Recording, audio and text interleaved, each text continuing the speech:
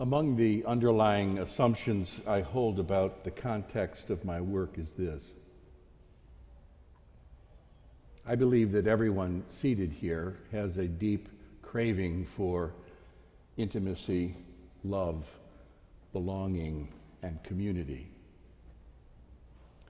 Men and women, young and old, rich and poor, all of us share this deep longing for intimacy, love, belonging, and community.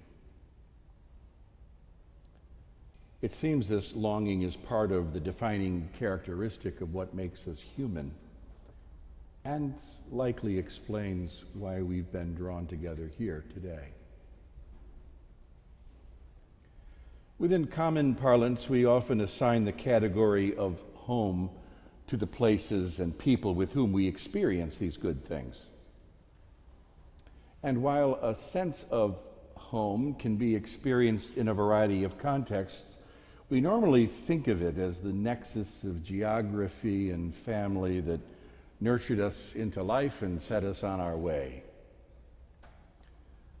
Of course, for some, that place doesn't now exist in real time, if it ever really did. As I thought about it this week, I realized that over the formative years of my life, I never had a geographical place I would call home. There's no Bauman homestead. There's no one house in which I grew up, no one set of people who predominated beyond my immediate nuclear family. I didn't have close contact with extended family. My nuclear family's mobility prevented the establishing of ongoing neighborhood associations. In that sense, my parents and brothers were my only home, my only location. So I'm the product of few tangible material associations that conjure nostalgic notions of home. But like all of you, I still crave intimacy, love, belonging, and community. And I have learned that those longings do not dissipate with age.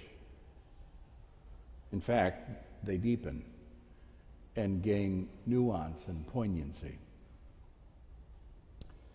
Now, no doubt there are some here this morning who have conflicted feelings about their homes of origin. The very word home might awaken painful memories of loss or dysfunction. Still, others have had the good fortune to have experienced a nurturing place and people that were vital and healthy.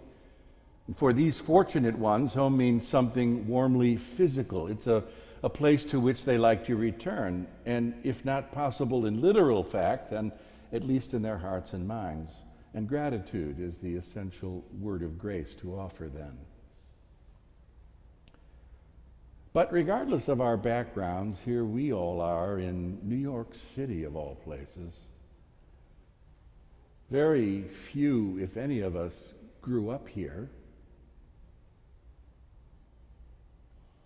Some have stayed for decades, others have only just arrived. For the Baumans, it became the place my children grew up and came to know as home. And over the course of my life, I've now been here 8 times longer than anywhere else I've ever lived. As culture has evolved for us postmoderns, the idea of home has become somewhat ambiguous, I know, but the deep cravings continue. Our cultural context changes and evolves, but the deepest innate needs, human needs, remain. Some years ago, while in conversation with a member of Christ Church who had very conflicted feelings about her home of origin, related an unusual dream in which she experienced a vision of the risen Christ.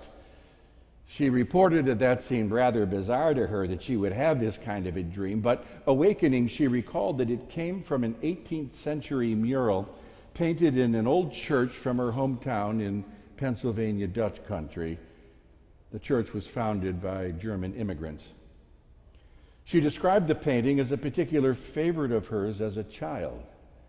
It depicted the resurrection with Jesus suspended above the ground, arms outstretched with little but a loincloth covering him.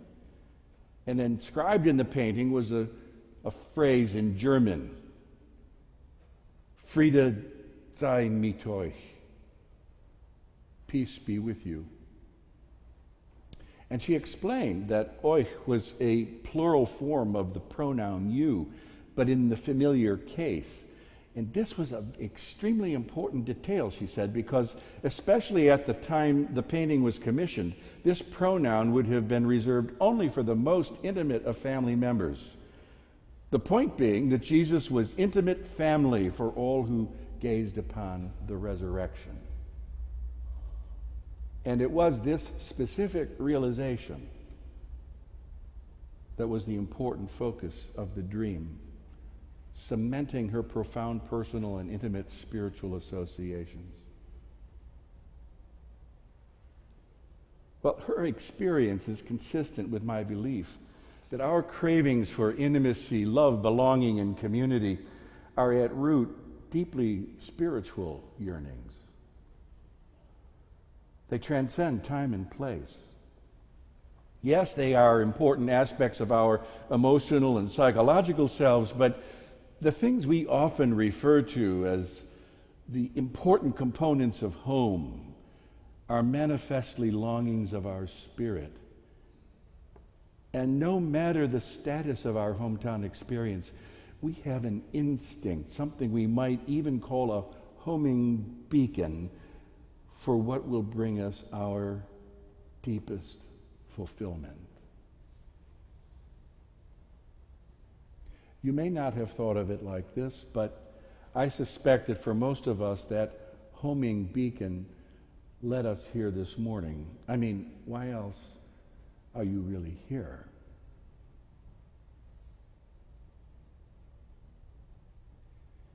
In our gospel lesson, we heard a beautiful sequence spoken by Jesus to his disciples as they are gathered for their final time together. They don't quite know it's Jesus' last farewell at this point, but as John tells the story, Jesus knows his time is very limited. And in a spirit of compassion, he yearns for his friends to know that though he will no longer be with them physically, they will not be left bereft. In fact, his intimate presence will be more available than they now can comprehend. He says, "Those who love me will keep my word, and my Father will love them." And then this striking phrase, "We will come to them and make our home with them." He adds, "Peace I leave with you, my peace I give to you. I do not give to you as the world gives. Do not let your hearts be troubled. I do not give as the world gives." We will come to them and make our home with them. That phrase sort of leapt off the page for me this week.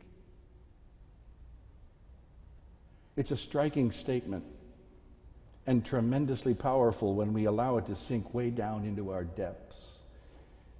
If we do allow that to happen, this home Jesus and his Father makes will settle into our foundational experience of life, securing our undergirding superstructure, providing the surest sense of our place in the grand scheme of things. When Paul sat in a Roman prison, he wrote an astonishingly hope-filled letter to his friends in Philippi. And towards the end of it, he said, "Rejoice in the Lord always. Again, I will say, rejoice. Let your gentleness be known to everyone. The Lord is near. Do not worry about anything, but in everything by prayer and supplication with thanksgiving, let your requests be made known to God. And the peace of God, which surpasses all understanding, will guard your hearts and your minds in Christ Jesus." Well, this peace is of the same character as the peace Jesus spoke about. And I'm wanting to say that clearly God has made a home with Paul, even as he sits in prison awaiting his trial. Of all places, even there, home can be found. And that promised peace that comes by way of God making home with him is a gift that Paul wishes to share with his friends.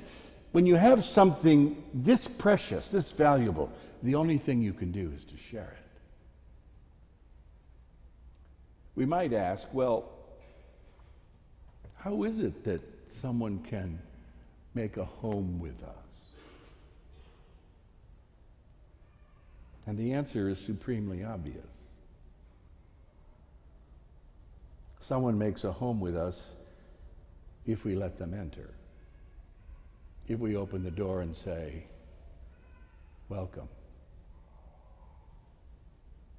You know, I have been asked many, many times in many different ways over the years how a robust relationship with God can happen.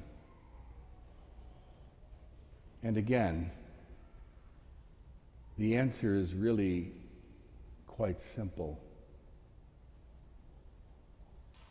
It's done by opening the door to the one who's already there knocking.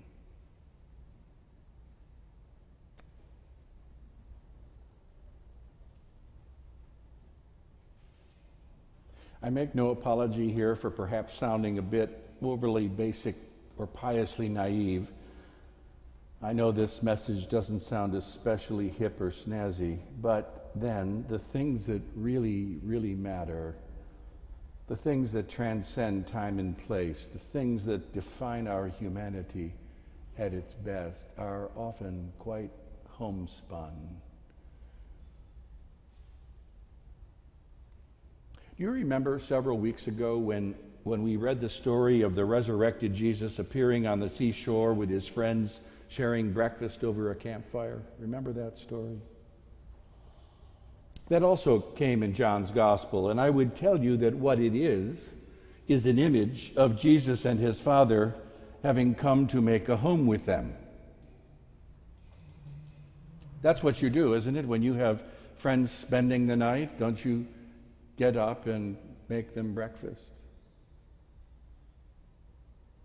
It's a small-scale scene that held within it the power of life abundant, intimacy, love, belonging, and community fulfilled right there on the seashore as they shared a bit of bread and fish. And I'm thinking that picture of breakfast is like a seed full of potency, sprung from God having made a home on earth in the lives of those who would receive God.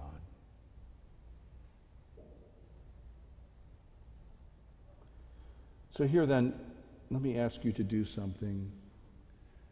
Will you set your hands, palms up and open on your lap?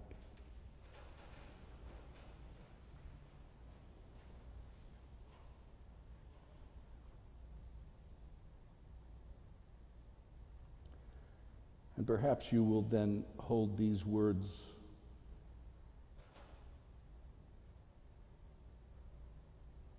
Holy One,